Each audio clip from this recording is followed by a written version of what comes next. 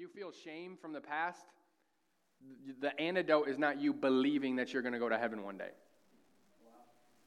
Right?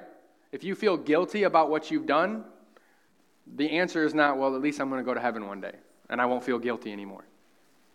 Right? If you feel condemned and you feel like God's mad at you or feels like God's judging you, the antidote is not, hey, at least I'm going to go to heaven one day. That is not. And those are three of the biggest tools of the enemy. Right? I mean, if we took a show of hands, I don't even need to, but it'd be amazing how many people felt at least one of those three things or been attacked in one of those three things just this week, if not today, if not during worship. Right? Like, so many times we come in to worship Jesus and immediately what starts hitting our hearts and hitting our minds is what we've done or where we've been or what we haven't done or who we haven't been. Right? Is that true? Am I the only person that's like that? Like when you say, all right, I'm going to worship Jesus and set my mind on him, immediately all these things start to hit your mind. It's not an accident. Right? That's because you have an enemy and you live a life that's worthy of the gospel and he's trying to crush that understanding in your life. And it's really so funny because it's not even about us. It's never about us, ever about us. Right? It's all about him. And it's about, he's trying to taint this picture of the cross and taint this picture of what Jesus has accomplished. Because if he can get you to believe and get you to stand up here and worship but still have a feeling of shame about who you used to be, then he won. Right? Because what he did is just nullified the cross, which we're all singing about. Do you see that? Like if you stand here, you can sing all the right words and be attacked in your mind. And I'm not saying that the attack is wrong. It's actually a proof that you believe something. But it's coming against what Jesus has accomplished, and he's nullifying the cross in your own heart. Because he can't stop God, obviously. Right? It's so funny because the scriptures say if Jesus, or if the rulers of this world would have known, they would have never crucified Jesus. That means that they had no clue how God's plan. And by killing Jesus, they played right into his plan like fools, like pawns on a chessboard, right? So they know they can't stop God, but the only thing that they can do is they can take him off the throne in your heart. Right? So he can't stop the power of the gospel, but he can stop the power of you believing the gospel. Well, he can stop you from believing the gospel and experiencing the power of the gospel. Does this make sense? Yeah. This is really good. Right? Simon, you should get your notepad out. If you guys have a question at any time, raise your hand, okay? This is what we do. Raise your hand and we'll answer it, or I'll try to answer it. If I don't, Jared will answer it. So he has the microphone. But three things, and this is what I want to establish, or this is what I want to kind of combat, is three things. Guilt, condemnation, and shame are all things that should not be in our lives ever when we understand. But there are three things that the enemy attacks you so much. Are you wearing your John 3:16 socks and that's what you're showing me? Don't. Bailey, you married a dork, dude. Right? Guilt, condemnation, and shame, three taxes of the enemy. You know what guilt does? What does guilt do? Guilt looks back and says, man, I wish I could go back and change it, but there's no way to change it. Right? Condemnation says that you're worthy of judgment and God's wrath is still upon you and you're not worth it. And then shame says all the stuff that you're thinking about is still who you are. Those are those three things. Let me propose to you, the answer is always and will always be the cross and the resurrection for all three of those things. Because when we understand what I'm about to read, when we understand that the gospel was not about us just going to heaven, but about us dying so that we could live, then we understand it'll make a lot more sense that these three tactics is what the enemy tries to attack. Right? Man, look at this. Galatians chapter 2, verse 19.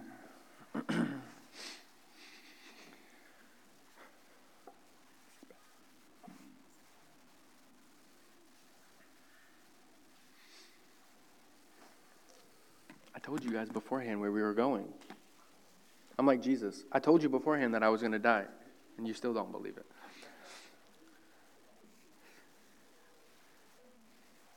You ever read how many times that Jesus told his disciples that he was going to die? And they were just like, dang it. And then we're the same way. Like, He tells us all these things, and we're just like, dang it. And he just keeps telling us them in faith.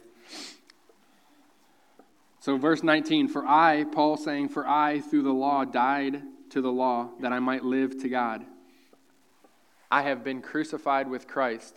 It's no longer I who live, but it's Christ who lives in me. And the life which I now live in the flesh, I live by the faith of the Son of God who loved me and gave himself for me. I do not set aside the grace of God, for if righteousness comes through the law, then Christ died in vain. Hill, is that your scripture right there? Is that what saved you? Right? Will you read that in my basement, Hill? And then what happened? I stayed like 2 hours to talk to you about I just read the scripture in our basement, and Hill's like, if righteousness comes through the law, then Christ died in vain. Because ultimately, if you can be made right with God based on your own effort or your own ability to be made right with God, then Jesus died in vain. And his sacrifice was not worth it. Man, none of us would say that out loud, but Paul just did.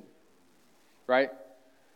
And we trust in our own ability, and we trust in our own righteousness, and we trust in our own way of being made right with God, or being accepted by God, or being loved by God, and all of those things prove that you don't believe that Jesus' sacrifice was enough.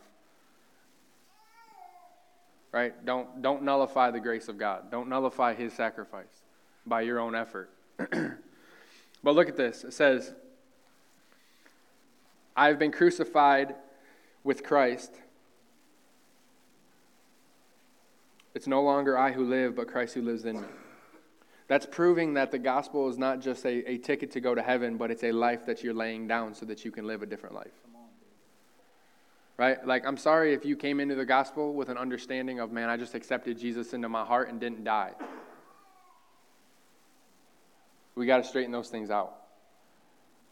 Because so many times we come in, and this is why, okay? So let's say Tyler's an addict. He comes in and he says, I want to accept Jesus. I see my need for a Savior. I see that I struggle. I see that I'm not who I'm supposed to be. I see that I'm not measuring up. If Tyler just accepts Jesus into his life and doesn't die to who he was, then he's going to continue with the identity of an addict into his Christianity when God doesn't see him that way. Does that make sense? If Tyler just believes like, hey, if you leave today and you hit a tree and died and you didn't know where you were going, then come up here and pray this prayer, Tyler's going to leave still an addict, but the gospel says that he's been crucified with Christ, and now it's not him who lives any longer, but it's Christ who lives in him. You understand? This is freedom. Man, I pray that we can see this.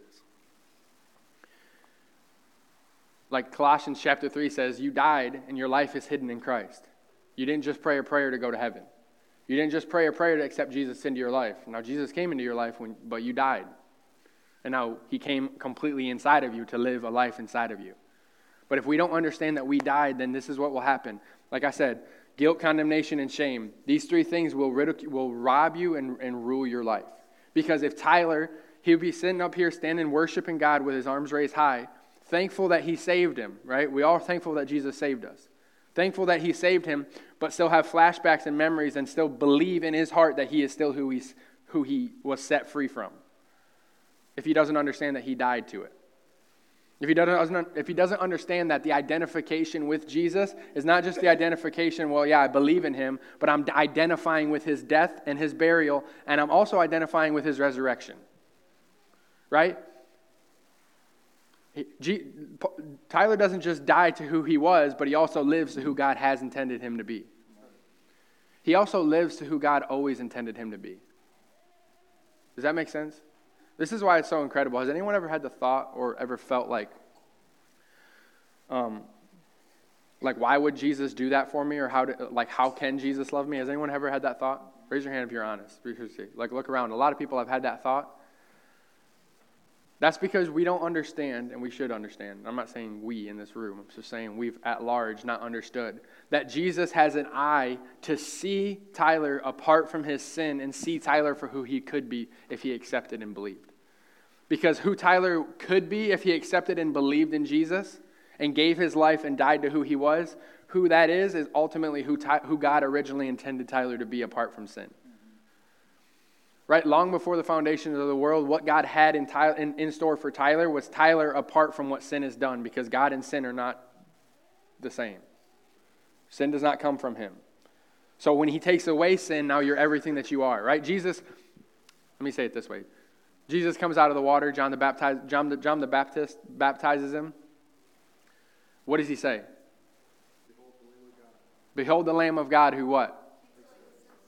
Takes away the sins of the world. Doesn't cover them, doesn't just look past them. He takes them away. Because when he takes them away, now Tyler can live a life that he was always created to live. Is there any questions on that?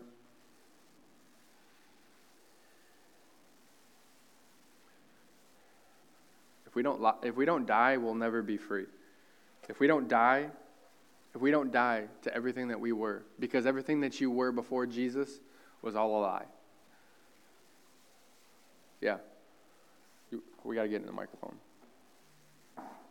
so everyone can hear it. Simple question. Is it going to be a simple question? Are you just saying that? How do you die? How do you die? That's so good. Man, should have filled up some water. You know? No, the river's running. But no. I thought you wanted a drink. No, there is, how do you die ultimately is like, you understand, the gospel was never meant to be preached outside of death.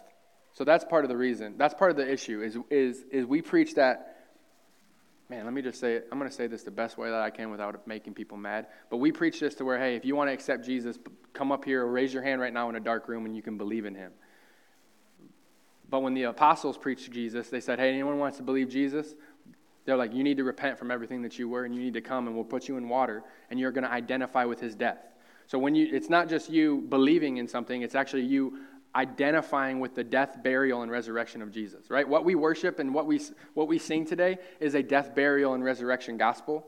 And then when we identify and give ourselves to it, that's why I take Jared says, hey, I want to give my life to Jesus. Immediately we take him into the water, put him under the water, because everything that he was dies in that water. Everything, that's why practically what it looks like is giving yourself to the death. And then something I don't really understand how it works, but something in the water, something in the faith, something in the spirit, when I lift Jared out of the water, everything is brand new about him.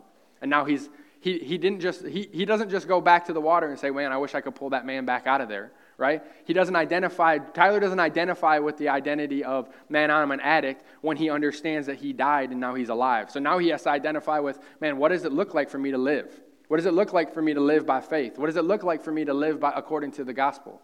And what does it look like for me to live according to what Jesus paid for? Because like I said, we celebrate the resurrection, but then we just think that, I don't really know.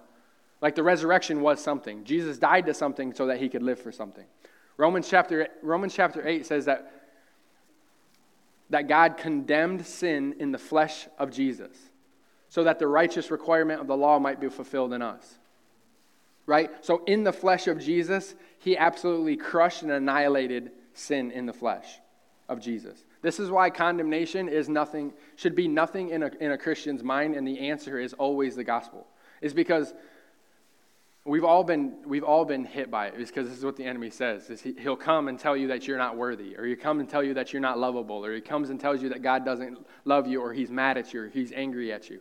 Can you imagine, seriously, like Jared said, if Jesus walked in the room with scars in his hand from the wrath of God being poured out on his body for your sin, and then for you to tell him that God is still mad at you for the sin that you committed? That'd be incredible. That would be incredible for Jesus to stand there and go, hey, literally hands with holes in them from the wrath of, sin was not just God didn't just wink at sin. So many times I think that we think that. We feel condemned because we don't truly understand that the wrath and the power and the fury of God on sin was poured out in the body of Jesus. Right? Isaiah 53 says it. He took, it was our infirmities, he bore our sicknesses, the chastisement of our peace was upon him. Everything became he took on our sin so that we could be made free. But he took on our sin, and then God nailed him to the cross and poured out all the anger on sin, all the fury, all the wrath on sin so that he would never have to do it for you. Does that make sense? That's amazing to me. And then we sit there, like, all honesty, we sit there in our minds and let a voice from the enemy come and tell us that we're not worthy or that God is still mad or angry at us, right? We let a little thought process that's like, man, God must not be pleased with me. Man, God doesn't, like, he's still mad at me. Man, he's still mad about this sin that I committed. All the time, Jesus is standing there with holes in his hand, judged by God. And literally, look at what we just sang, with God himself turning his back on his son. It's the antidote for condemnation. Right? You'll never live condemned ever again when you understand what Jesus has done. You'll never live another day in condemnation when you understand what Jesus has done. Because it will not have a voice ever again. And I pray that we live our lives like that. Like, whenever and I still am attacked and feel it and fall into it. And it's like, I'm like, Lord, I believe that I need to see your gospel completely clear so I'll never live another day in condemnation, right? That's why Romans chapter 8 says, now there is, therefore, now no condemnation for those who are in Christ Jesus, right? What is, can somebody define condemnation for me?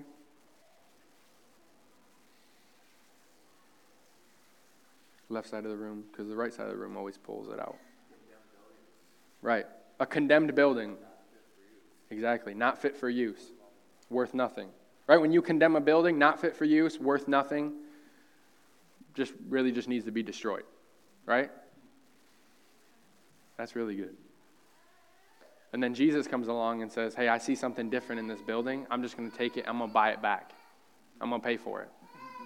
I'm going to redeem it back to reality. I'm going to redeem it back to what is in my heart for the vision for this building. That's what he's done with our lives. Condemnation will have no place to land when we understand what the gospel has done. And here's the thing, and I'm not just, we think that that's an elementary principle and then we move on to greater things when we should always live there and always stay there. Like I always say that I'm a gospel junkie because I need it. Like, it's so easy for me to get wrapped up in all these other things, and then I start to feel this underlying sense of, like, condemnation when God's not the one condemning me, but there's a voice saying it from somewhere else, right? I need to come back to the sacrifice of Jesus, and I need to come back to the remembrance of what he's done. I need to come back, like Paul and them, or Peter and them guys, they saw the holes in his hands, they saw him resurrected, and they're just like, and now they're starting to see, like, holy cow. Everything that I was has been paid for, right? I believe like one of the things that will set a lot of people free is that God doesn't just, I don't normally preach like this. I'm preaching like very soberly. So this is good. But I think like, I'm normally wild, but I think that one of the things that people struggle with is just like, they look back at their life, and when you don't understand when we don't understand truly and see truly what he's done on the cross, and the wrath of God and the forsaking of God on Jesus, then we look at our sin and we don't believe that it was paid for. Does that make sense? We think that it was paid for, but like in a general sense. We don't say like, hey, that sin that keeps coming up in your mind that you're sorry for, that you wish you could go back and change, that you wish you never did, that you feel bad about, that sin right there was paid for, looked on in its fullness on the body of Jesus, and God poured his wrath out on that sin right there. Like it wasn't just, God didn't just wink at it and say, well, we're just pretending like that didn't happen. Like he 100% faced it and judged it in the body of Jesus. That's freedom. This is why, this is so good, dude.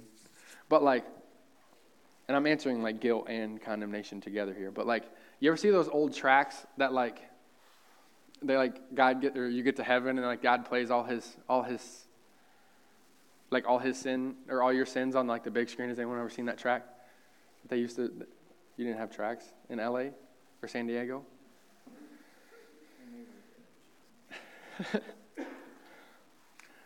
There was like, has anyone ever seen that track? You guys know what I'm talking about? It was like, has anyone ever put shows like I have? Has anyone ever believed that like when you get to heaven, God's going to play your sins on the big screen? Right? Stacey? Right, that's what people said. Like, and you're like, that God's going to play his screens on the big screen, or play your sins on the big screen? Listen to this, okay? This is so good. This is why, go to Romans chapter 6. This is why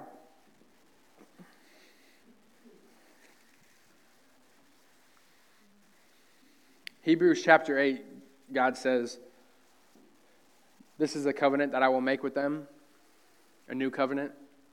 He says, I'll be merciful to their unrighteousness, their sins and their lawless deeds I will remember no more. Literally, it is the new covenant that God would not remember your sin anymore. And then we've taught a generation that when we stand before the Lord, he's going to remember everything that you've ever done. When he promises that his covenant would be that you never remember your sin any longer. And this is why it's so important for you to understand that you died and your life is hidden in Christ and you've been resurrected to newness of life. It's because Luke's old past life, his sins, if God kills that man in the power of the gospel, when Luke gives his life to Jesus, gets in the water, he's water baptized, he comes up brand new, that God takes his old life and kills the old man, he's crucified with Christ, and now the new man is resurrected, then why would God remember the man that he killed? Does that make sense? Why would God look back and bring up something that God killed? That was his plan to crucify. Does this make sense? This is why guilt starts to get washed away, because what you wish you could go back and change, if we understand that that man's long dead and gone, then these things will never have hold in our life anymore. Right? Yeah, you got a question? Go ahead.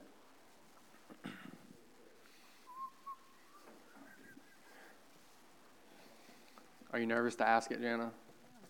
I'm just kidding. You always look nervous to ask. Talking about, we are free of our guilt because of Jesus and our shame and our condemnation, but what about, and I know the answer is yes, but I think for myself, a lot of guilt and condemnation can come because of the choices that you made and how it affected other people, especially as a Christian who made poor choices and gave other people the wrong image of God, that the enemy really pours on. Absolutely. Okay, I'm forgiven, but what about all those other people that?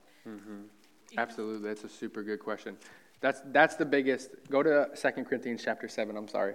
That'll answer your question. 2 Corinthians chapter 7.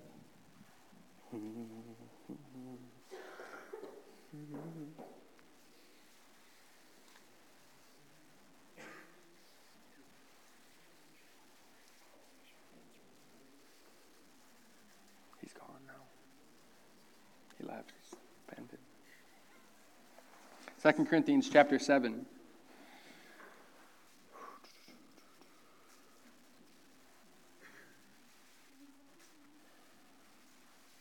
It's crazy because, guilt is one of the things that rob Christians so much, because now that you know and now that you see, you wish you could go back and change it and do it differently.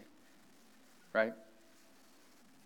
Once you understand, once you see clearly, you wish you could go back and do things differently because now you see.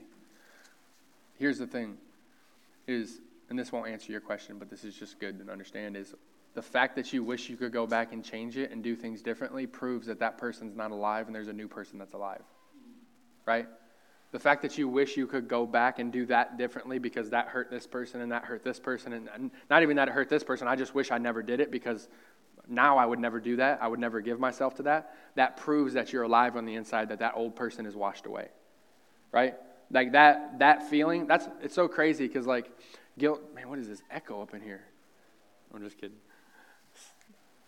That guilt, I'm sorry. I forgot, Kevin. I forgot you were back there. I wouldn't have said that if you were back there. I thought Simon was running it from the front. It's anytime that there's a mic issue, everyone's just where's the sound guy? No, nobody knows who you're back there until there's a problem. Right?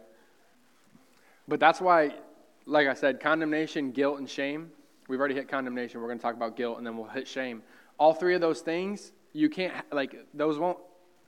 you can't be condemned unless your heart's alive.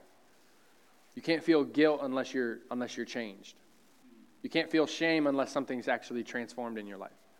Right? None of those things have any place to land when you're not free, when you're not born again, when you're not alive. Does that make sense? So think about this. Before you knew Jesus, does anyone remember before you knew Jesus? Did you ever have any condemnation or shame from what you were doing? You were just hurting people, didn't even care, right? That's because your heart wasn't alive. That's because you weren't free. Once you receive Jesus, immediately you start to feel shame, or you start to feel condemnation, or you start to feel guilty for what you've done, either whether it be what you're doing or whether it be what you've done. That's because your heart's alive and God starts to transform the way that you think. Does that make sense? Super good. The fact that you can cry over things and be like hurt by things that you've done proves that you're alive on the inside. Right? Like people that don't know Jesus, that are just living for whatever, don't have any conviction in their heart. That proves that you're born again. So enjoy being born again. All right, so look at this, verse 8. This is for Jana's question. Super good. So Paul writes this, the first letter of the Corinthians, and rebukes them for some things, for a lot of things, but for some things. This is what he's writing the second letter to the Corinthian church. For even if I made you sorry with my letter, I do not regret it. For though I did regret it, for I perceive that the same epistle made you sorry, though only for a while. Now I rejoice, not that you were made sorry, but that your sorrow led to repentance. For you were made sorry in a godly manner, that you might suffer loss from us in nothing. For godly, this is really good, you should write this down. For godly sorrow leads to repentance. Or godly sorrow produces repentance leading to salvation, but not to be regretted. Right? Guilt or regret. But the sorrow of the world produces death. For observe this very thing, that you sorrowed in a godly manner, what diligence it produced in you, what clearing of yourselves, what indignation, what fear, what vehement desire, what zeal, and what vindication. In all things you proved yourself to be clear in this matter. Right, I think sometimes we feel like, especially when we share, like when Jesus is shared, we don't want people to feel bad, but it's good for people to feel bad. Does this make sense? It's good for you to have a godly sorrow that leads you to repentance. It's so funny because like when you accept Jesus, you need to see yourself, you need to see your need for a Savior. A lot of times, one of our biggest problems is we come into the gospel believing that we brought things into it or we were not that bad. Like, you need to understand that, like, you, apart from Jesus, has nothing good in you. And that you were an enemy of the cross and you did everything that was wrong. And we need to understand that and let that godly sorrow produce repentance that leads to salvation. Right? Now, the flip side of that is a worldly sorrow produces regret or guilt. Looking back, regret you can never go back and change, right? But godly sorrow leads to salvation, which is a saving and a, like he's talking about, a clearing of yourself, a vehement desire, which is a pursuit of truth and an indignation against the lie. Because the lie is that Tyler is still an addict for what he's done. But godly sorrow, Tyler saw his need for a Savior, repented, gave his life to Jesus, and now it brought him salvation. And it produced, that godly sorrow produced salvation in his life, right? God doesn't just come and say, hey, this is where you're at, reveal your problems, reveal your sin, and then never give you an out, right? That's what the enemy does. Does this make sense? Okay.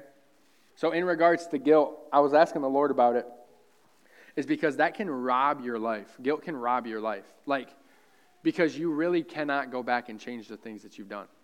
Like, plain and simple. You'll never be able to. And what I felt like the Lord said is like, but they can be redeemed. And that's the difference between God and the world. Is what we've done can't be reversed, but they can be redeemed. So here's the thing. When you truly understand, that's really good. You can feel that in the room. That's the Lord. But what you've done, when you see it and you're like, man, I wish I would have never hurt Tyler like I hurt him.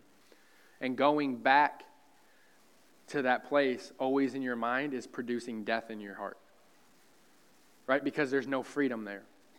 But understanding that person that made that mistake has been washed clean, has been crucified with Christ, is actually free and dead and gone. I can go back to the situation, whether that be physically or in my mind,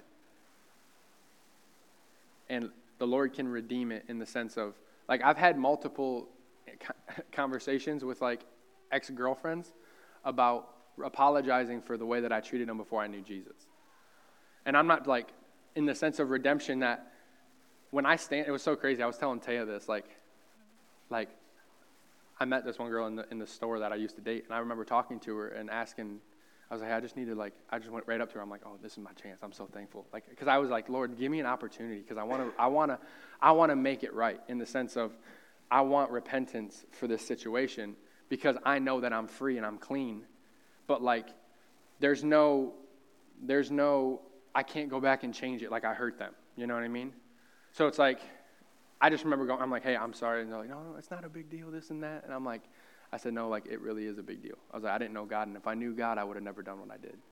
And I'm not looking for their apology, to be honest with you, or their forgiveness. I'm not looking for their forgiveness. That's not what I'm looking for. I'm looking for a clearing of my heart. Because I believe, it was so crazy, when I stood before him, or her, I was just like, it literally felt like I was talking about somebody I didn't know. And that was super awesome for me. Because I was like, I'm sharing something with this person that literally, like, is not who I am right now in this moment.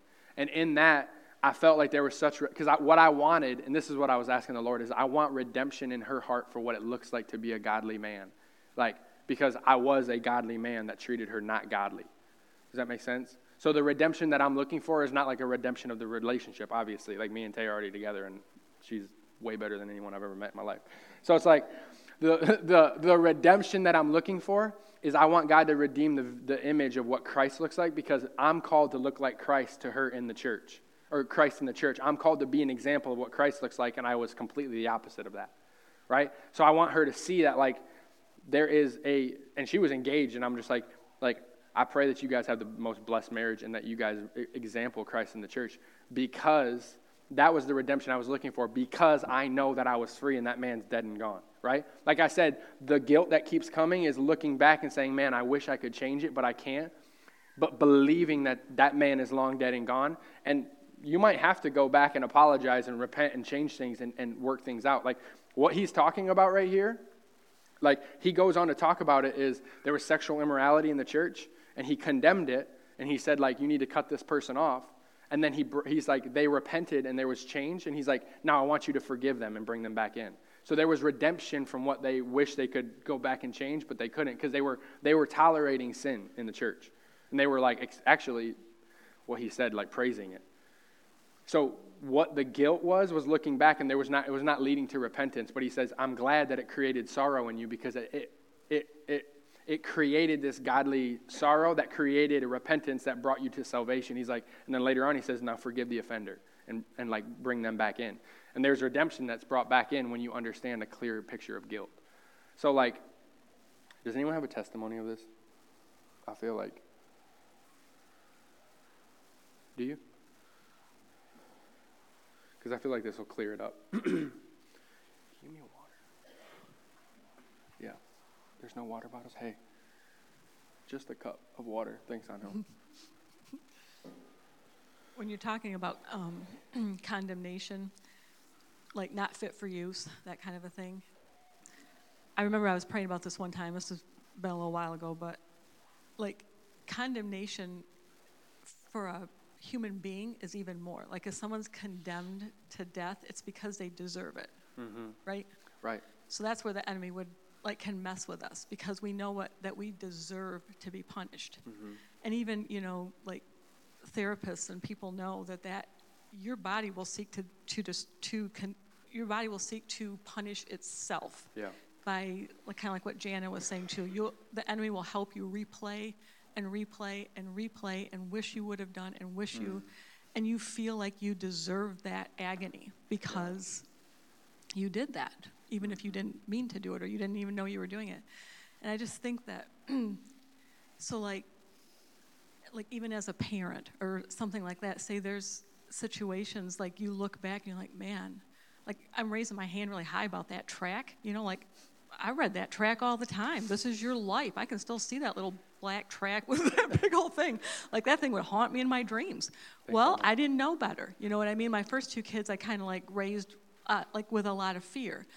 And then when you see your kids struggling when they become adults, present company excluded, or maybe included, I don't know, but that's not what I mean. Like, you can torture, like the enemy can help to torture you. Like, here's how I know how to redeem it. Yeah. Because the Lord told me, it's like, when you're in regret like that, you are nullifying the crucified Jesus. Because the wrath of God for sin, all that is sin. Every time that we parent out of fear, that's sin. You know, like what you're saying, you just need to claim it. You just need to acknowledge it. It's sin. It misses the mark. Every little thing that we do that's not in faith and not out of love is sin. So acknowledge that, accept it, repent of it, and then, so here's what the Lord, he's like, now you don't have to live in regret. There's nothing you can do. You're letting the enemy drain all of the creativity, the life, everything out. Now find, he gave me a scripture, train your fingers for battle and your hands for war. Find a scripture that you can be like a touch spot or something that will. So, the Lord gave me some specific scriptures that your sons, while in their youth, will be like full-grown olive trees. Mm-hmm. They'll be gadol. It's a Hebrew word. I mean, they'll be powerful and great and do great things. You can claim that and say, Lord, I have to leave this with you and trust. You know, like what Jana is saying too, people that maybe I have taught wrong in the past, I have to trust that the Holy Spirit is bigger, that all the sin and all the punishment I don't deserve, not because I'm good, there's no good thing in my flesh, not because I'm great, but because Jesus already paid. So why do I think I have to deserve to be punished again? Mm-hmm. You know, it's that deserving part that was what the Lord really showed me. It's like you think you deserve it, so you won't let yourself off the hook. Yeah. It's really pride. Yeah, that's so good. Does that make sense, Jana? It's so good because it's like what Michelle said, is it can, and that's why I say it's such a tactic of the enemy, is because this is why it's so crazy that your life is not, the gospel is not about us just going to heaven, because you'll live your entire life feeling like hell. With that mindset, that will literally rob life from you. Regret will rob life from you. You cannot go back and change it. So the rest of your life, you can either live looking back and wishing you could, or understand what the gospel has accomplished in your life, and you might have to, I'm going to have to go back to Simon and be like, hey man, what I did to you, I'm sorry that I did it that way. Now I see. I was blind, but now I see, and I'm not looking for you to forgive me. But I'm looking for redemption in my heart, and I'm looking for redemption in their heart, in the sense of I want Jesus to paint a good picture of what it looks like to be redeemed. And now I can walk free from this situation, and it might be a redemption of a relationship, you know what I mean? He might be my brother that we had a bunch of big issues and falling out. There might be, that's what I say by godly sorrow produces repentance. It actually produces an action, right? It produces something in Michelle where she has to actively choose to say, okay, Jesus, these are what you promised, and even in the midst of all the problem and the sin that I've committed and caused, there is still going to be fruit because you're a redeemer of the situation. That's what I said. It's not about going back and changing it, it's about redeeming the situation, right? I've had people that have gone through traumatic events that literally it's like they forgot what happened because of redemption. That's amazing to me. That's amazing, and people can say that they're suppressing it, and I would just say that you're in unbelief. But, I've watched people literally talk to me about things that they've done or things that have happened to them as if it was something that didn't happen to them. I can't believe people go through that. That must really hurt them, this and that. And I'm like, haven't you told me that you went? I totally forgot about that. No scar, no stain, no sting of sin because of what the blood of Jesus has done, right? That's incredible to me. And guilt wishes you could go back and do it all differently, but believing, there's a pastor I like to listen to. He talks about how he was a drug addict for 22 years and hurt his kids and hurt his wife and all this stuff. He's he gets born again, changed his life forever, completely radically saved, turned on to the Lord, living for Jesus, and his daughter is now in her 20s and has no recollection of her dad being a drug addict. And she was I don't know, how old was she? 7, 8, 9 or whatever. Her mom would keep her up so that when her dad came home off a bender, it would it would make him feel shameful. So they would remember, so she would make him feel shameful. And she literally has no recollection of it. And everybody would say that, that's going to come up somewhere. But I would just believe that the gospel change people's lives, like she's 20-some years now, and like still, he talks about it. He's like, Cheryl has no recollection. She can't even remember her dad being a drug addict. And I'm like, that's just that's my jam right there. Because that's just faith in the power of the gospel. You know what I'm saying? That's redemption. Like, he had to come back and make, like, I'm sorry, I'm this. He said, sweetheart, I'm so sorry. She's like, Dad, what are you talking about? That's what she would say. And he's just like, he's mending bridges that he's burned and fixing problems because it's producing repentance, but there's redemption on the backside of that. And I love that stuff. I love that. Yeah. Yeah. Ooh. Well, I feel like really, right when Andrew and I were about to get married, we were like in a community, we were going to church, but I didn't really know Jesus super well. And so we weren't really living the way we were supposed to. We were living together and stuff like that. And we had changed churches, and the church that we were at had what was called a ministry standards agreement. So in order to serve in this church, you had to like abide by certain things. And one of those things were not having premarital relations. And so I wouldn't sign the agreement, but I also really wanted to serve. And so I was like super torn about what to do. And so I talked to a friend, and she's like, well, you guys should just stop doing that. And so I was like, well, I don't know how to do that. I've never done that in a relationship. And so he and I talked, and he's like, well, we should just like not live together for a little while. Because we were engaged at this point and planning to be married. And so we decided, went to a church service. I got super convicted and was like, okay, that's what we're supposed to do. Talked to his parents, made the plan. I was planning to move in with them. That week, we found out I was pregnant with Lily. And so I still moved out. We were going through marriage counseling and all that stuff. And we found out Lily's due date was actually our wedding date. And so we had to move all of that stuff up. But in the process, we were in marriage, doing the premarital counseling, and shared, that with our pastor and his wife and all of that stuff. And just the grace that was there within that, the decision to say, okay, we were doing this thing. You know what I mean? Obviously, everybody's going to know at this point because I'm pregnant. And still sticking to that, choice to honor what God had put on our hearts. Awesome. Totally blessed our marriage, and it really totally changed the way that I view God. And any time that comes up, there's no shame. There's no shame that I didn't abide to that, and the Lord has given me endless ways to communicate to my kids that that wasn't his heart for what he wanted, but he made a blessing out of it anyway. And so just I don't know, I felt super convicted that if you're struggling in that, if there's a certain sin in your life that you feel oh, well, it's too late now, it's never too late to walk in what the Lord has for you. That's so good. That's so good. That's really good. Powerful, Lauren. All right, now Romans chapter 6, and this is what we'll finish with.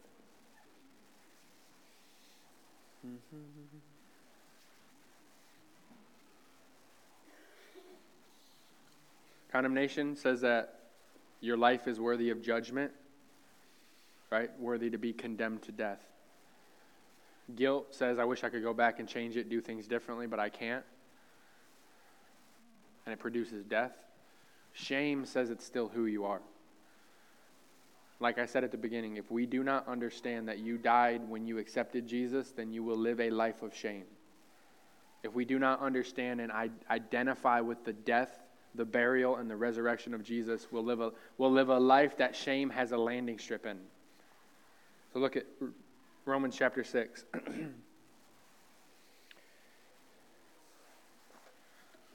This should be read every Easter and at least 3 times to 4 times a month. Verse 1, what shall we say then? Shall we continue in sin that grace may abound? Certainly not. How shall we who died to sin live any longer in it? Or do you not know? Man, I think a lot of us don't know this. Or do you not know that as many of us as were baptized into Christ, baptized into Christ Jesus, were baptized into his death? Therefore, we were buried with him through baptism into death.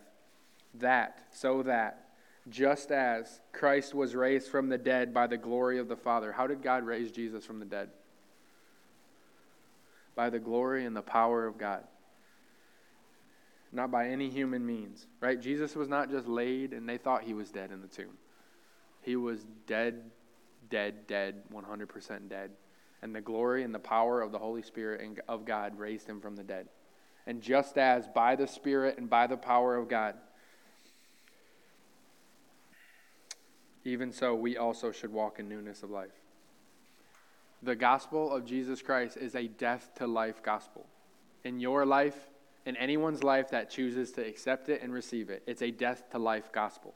It is not just a prayer to go to heaven. It's not a good idea. It's not something you do on Sunday. It's not a good truth that you acknowledge. It's not a thought process. It's none of that.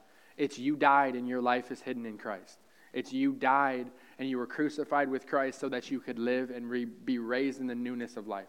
That's why Simon, no matter what he's done, no matter where he's been, in one moment when he accepts Jesus, he can die and be raised again in newness of life. He can die and be crucified with Christ, and even by the glory and the power of God, which we celebrate, the ground was shaken and the stone was rolled away. That same power comes and does something in Simon's life where it raises him to newness of life. To where I don't really understand it, can't really tell you how it happens. I just know that when you believe it, man, something happens. That Simon's life, and I was just like, I love to just sit here and thank the Lord, man. Like, man, I'm thankful. Like, thank you for your cross, because I'm experiencing the freedom, the power, the life, the peace, the joy, everything that comes because I believe that my old man was dead and gone, right? So now when shame knocks on the door, it tells you that you are still who you used to be. Right? That's what shame tells you is, well, I made these mistakes, but it's not just that you made these mistakes. Shame whispers and said, you're still that same person that made those mistakes. That's why I say the gospel of Jesus Christ and the cross of Jesus Christ is the antidote for that every single time. Because when you believe that you died and you didn't just pray a prayer to go to heaven, but you identified that everything you were died and passed away, all things became new. So that when that thing comes, you have it, like you said, God's trained your fingers for war. That the revelation of the cross will rise up in your heart. And when you're worshiping the Lord, all that stuff can come. It doesn't have a place to land because the cross is so big in your heart. Because the death and the burial is so big in your heart. Right? Like the guys that we have, we know when we were baptized. We know when we laid it all down. We know when everything died and everything changed. It wasn't just like, I don't really understand. It's like, no, I identified that I was dead and now everything that I am is now free. And I'll never go back and let that thing speak louder than what the cross has done, right? Because Stacey, you want to come? We're going to finish and pray. But that's because what that's done is when we believe that and when we listen to the voice of shame in our lives, is shame starts to speak louder. And what it's really saying is Jared can start believe and identify with who he was. Well, let's go to Tyler. Tyler can actually believe and identify with who he was as an addict. What he'll do is still produce the same fruit of an addict. And then it'll secure and identify that, or it'll secure the identity in him that he is still who he says he was, or says who he wishes he'd never been, or who he wishes he could go back and change, and all these things. But the reality of the matter is that Tyler is going to stand before the Lord, and that man is never going to be brought up before him ever again. Right? Because something happened in Tyler's life, and if Tyler would believe it, then the power, the glory, the freedom of the Holy Spirit that raised Jesus from the dead will actually make that alive in Tyler's heart to where it'll say, hey, don't you remember? You're still an addict. Hey, don't you remember? You're still a user. Hey, don't you remember? You've still done this. It's not once an addict, always an addict. That's anti-gospel. It's saying, no, don't you know that anyone that was baptized into Christ was baptized into his death? And even so, you should live in the newness of life. This is why it's so critical for us to understand that it's not just about us praying a prayer to go to heaven one day. Because that will not combat that in your life. Right? You can run, and I always think about this, and I'm like, Lord, this is super awesome. And I believe that this is I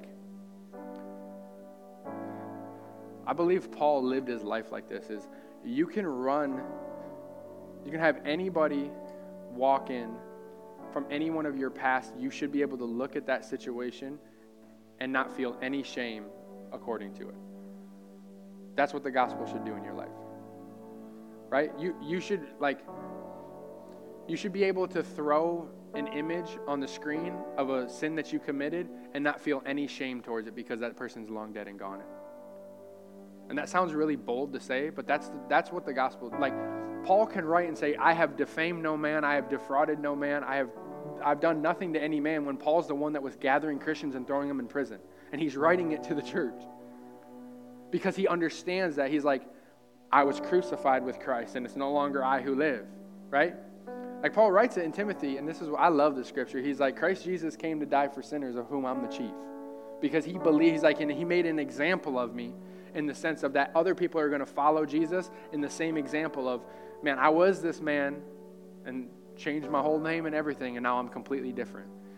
Right? Paul just walks into the church of Jerusalem like, hey, I'd love to hang out with you guys. And they're like, weren't you just trying to kill us like 3 weeks ago? I don't know how long it was, but because Paul understood something in the gospel, and that's why the Lord had him write so much of it, is he understood something in the gospel, that it was a death to life. That man is never going to speak louder than what that man has done. Right? That what we've accomplished or what we've done and where we've been is never going to speak louder and have a say in our lives when Jesus already has the highest say in our lives, right? That's why we sing he's worthy.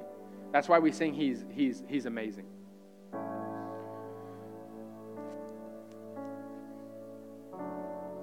It's so crazy because it's like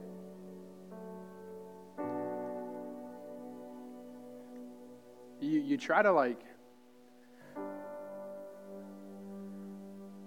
as somebody that's in the physical realm and in a human suit, you try to explain what that is, and you can't really put words to it. Like, I can't explain to you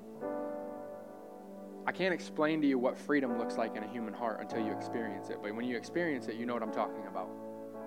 Right? I don't really know how it works, to be honest with you. I don't know how that when Luke just says, yeah, I see my need, and the Holy Spirit convicts his heart, and he wants to be saved and wants to be free from sin and wants to be free from who he was and gives himself to it.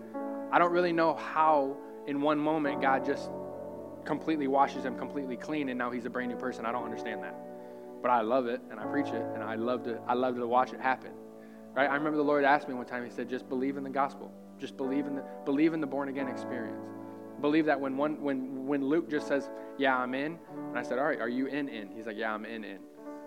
That something happens in Luke's heart and he becomes a new person. He becomes what God already always intended Luke to be in one moment by the power of God, and I can't really explain it. It's the same reason why I can lay hands on somebody and watch them get healed, and I don't really understand how that happened, but I know it does happen in the physical, right?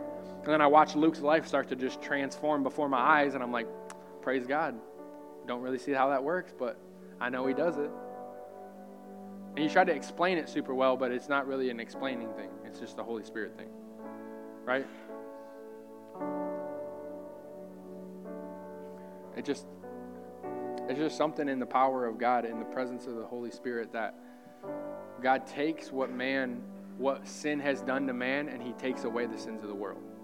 I don't really understand how that works. I just know that somebody that can have sin that's as scarlet, as red as scarlet, can just walk away pure and washed and clean and feel pure and washed and clean in the sight of God when they understand it. And that the power of the gospel can actually just transform a man in one moment to where you're not just the person that you used to be, but you're the person that he's always intended you to be in just one moment by faith. That's incredible to me. That there is absolutely nothing that you could ever do. It just happens by grace because you believed it and gave yourself to it. Right? That's awesome to me. So this is what we're going to do. You guys can stand with me. You take that. I'm going to have our guys come up. If you want to receive Jesus, you can. I can't preach it without letting people receive it, but I'm not really an altar call guy because it gets kind of like people. Man, I want us to be in, and I believe the Holy Spirit is just convicting people just to be in. You can go. Luke, pray with him. Pray with Tyler. Simon, you go with him too. Michelle, I need some females too. So we're going to pray, and Stacy's going to play, and as people start to leave and stuff, you guys can just, but I believe that people are going to give their lives to Jesus, and I'm going to make it available for you. It's not an emotional thing. I believe, don't come up unless you're actually sure that you want to give your life and give everything. Don't just try to come, and don't just come because the music's playing, and don't just come because you think you're supposed to. Don't just come because you got to give it all. And he's not looking for just a little bit. He's looking for all of it. And unless you believe and want to just lay your life down and die so that you could live and experience the freedom, then don't come up. But if that's what you're looking for, then it's available for you. Okay? So let me pray for us as we finish. I'm going to bless our day, and I'm just thankful for what Jesus is doing and what he's going to continue to do. Jesus, I just thank you. Man, I thank you for just the conviction in our hearts, Father, to be established in the truth of the gospel. I thank you for the conviction in our hearts to not let anything speak louder than what your Son has done. I thank you for the conviction in our hearts, Father, to never let our past speak louder than the cross. I thank you, Lord, that we be people that understand and believe and are established in the death and burial of Jesus Christ. And Lord, I thank you that we know and we're beginning to see clearly that we're dead to sin and we're alive to God. And that everything that we were is long dead and gone. We love you, Jesus. We're thankful for you, Jesus. Let that be heavy on our hearts today, Lord. Let it be something that we hold very highly and very dearly to our hearts today and throughout our week and throughout our lives, Lord. Don't let it become something that's common. We love you, Lord. In Jesus' name, amen. Amen. You guys are dismissed. If anybody wants to receive, you can come forward.